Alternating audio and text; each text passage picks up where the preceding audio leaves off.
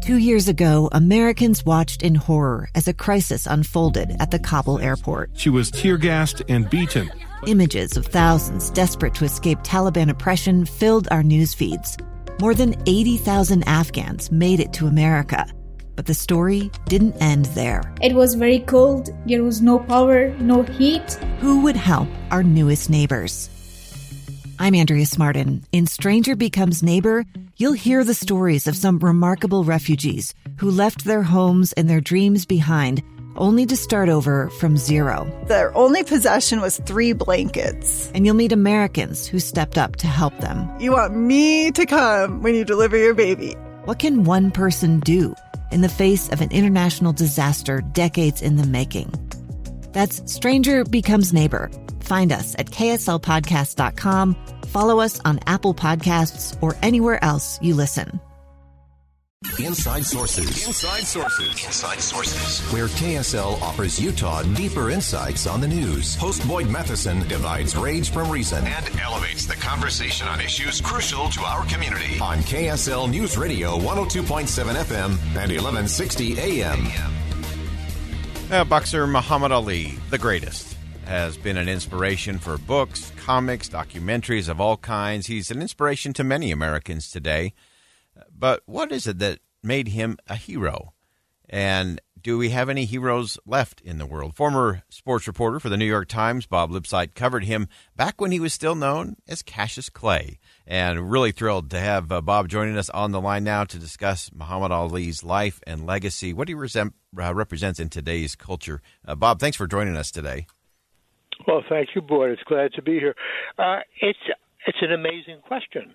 I mean, in going through, all the top picks, for documentaries, books, inspirational aphorisms, the 3 people that I come down to are Abraham Lincoln, Jesus Christ, and Muhammad Ali. I mean, why is he there? I find this enormously interesting because he's been certainly willfully misinterpreted by the right, by the left, by white people, black people, men and women, and yet there's something about him that he's like a refrigerator that you can put all your little magnets with all your bumper stickers and all your little thoughts and aphorisms on. He fits anything that you want to assign to him, and especially since he kind of ended as a silent, secular saint. Yeah. What does he mean to you? Yeah, I actually had the chance to meet the champ. I used to own a couple of the Field of Dreams stores down in California a few decades ago, and he came in and did a signing for us. And of course, at that point, he was much more the silent champ. But to me, he was the epitome of the thinking boxer, and especially in an age where just that brute force continued to be, they got bigger and bigger and more muscular, and his was all about the mental game and the execution and getting into your opponent's head a little bit. But that mental side, that mental strength, I think was so fascinating in terms of how he did that, not just to his opponent, but to his opponent's corner and to wherever the event was going to be taking place. He was really a thinker's thinker, I think, when it came to that.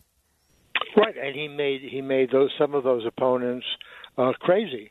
I mean, just by the way he presented himself, yeah. and the idea that.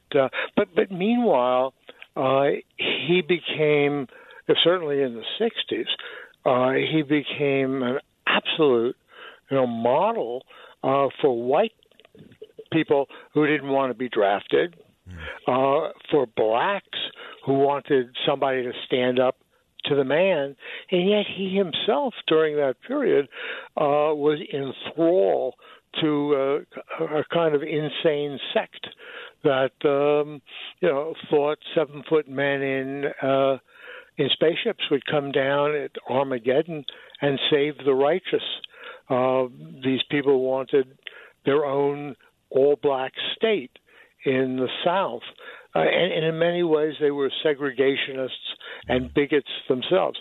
He grew out of it. Yeah. I mean, which is kind of a wonderful story unto itself, his own evolvement. But as he became more and more silent, and this beautiful face had less and less expression, more and more people saw in him something that we all wanted.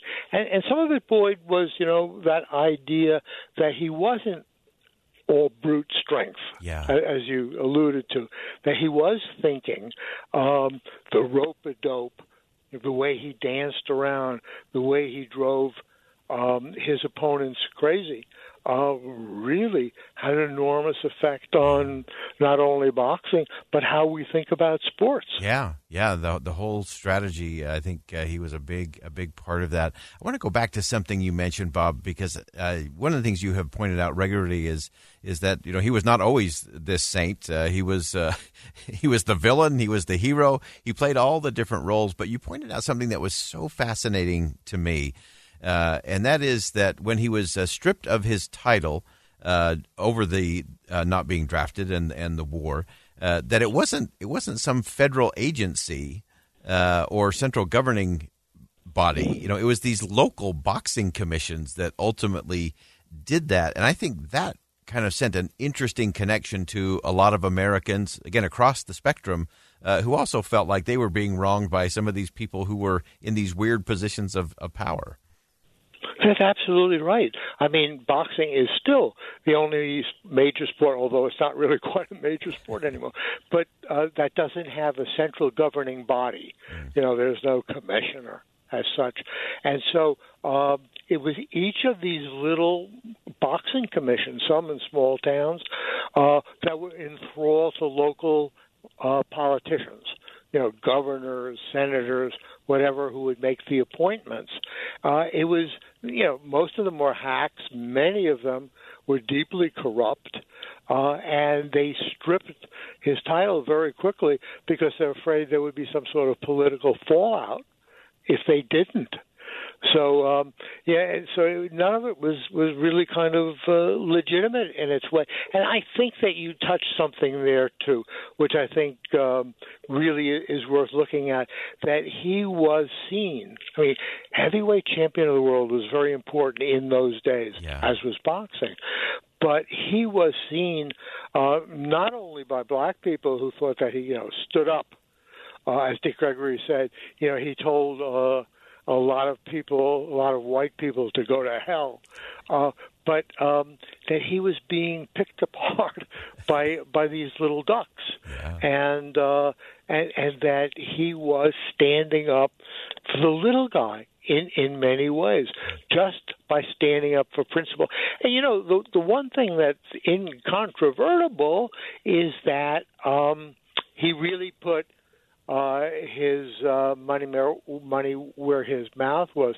I can't think who else other than, maybe, a case could be made for Colin Kaepernick, but who gave up 3.5 years of his prime as an athlete and the millions of dollars, not only that he would have made at that time, but for the rest of his life. He never really made a lot of money compared to his athletic supremacy, just because corporations really didn't want to get involved with somebody who had that kind of seeming anti-government taint. Yeah. Fascinating perspective. And just one quick question before I let you go, Bob. And this is, there's so many extraordinary things that you have seen. Again, you've seen him all the way back to Cassius Clay, through where he ended his life as someone revered around the world. What is the one thing about Muhammad Ali that we miss in the narrative? What is it? What is one of those superhero qualities that you saw and observed that maybe the rest of us don't talk about in a general sense? Well, I think that really strikes anybody, and you've met him, I think, is his incredible kindness. It almost bubbled out of him. Incredible sweetness with that humor and with that bluster and loudness was this incredible sweetness and reaching out. Do you have time for one quick story? Yeah, please. what really kind of crystallized it for me, so it's midnight. We're racing across the deserted terminal of a little airport in Florida. I'm desperate to make this last flight home. And it's just Ollie and me. And I'm kind of tugging him along. Come on, let's go. Let's move faster. And he's kind of, sauntering. Oh, the plane will wait for us. No, we have to go. And suddenly a little old lady jumps in front of us with one of those little drugstore paper cameras. Oh, Mr. Ali, could I have your photograph? He said, of course. And he stopped and clicked. She takes her picture. Great. I grabbed his sleeve. He said, no, wait. And he reaches out so delicately and removes the lens cap from her camera. She had left the lens cap on. And he posed for one more picture, before we left. And I said, my God, we're going to miss the plane. He said, yes, but think of her the rest of her life. She lost her chance to take a picture of the champ. And it was something just so kind of sweet about that. It's in many ways, it's of all the memories, that one really sticks. I absolutely love that. And Bob, thank you so much for sharing that with us. I'm one of those who believes what I believe the Dalai Lama said, whenever possible, be kind. And it's always possible to be kind. And the champ was the greatest, and that kindness really came through. Bob, thank you so much for joining us today. Great insight about an extraordinary American. Good to talk to you. All right, all the best. That's Robert Lipsyte, sports writer and author. His memoir titled An Accidental Sports Writer. Stay with us. Much more to come on Inside Sources. Be kind.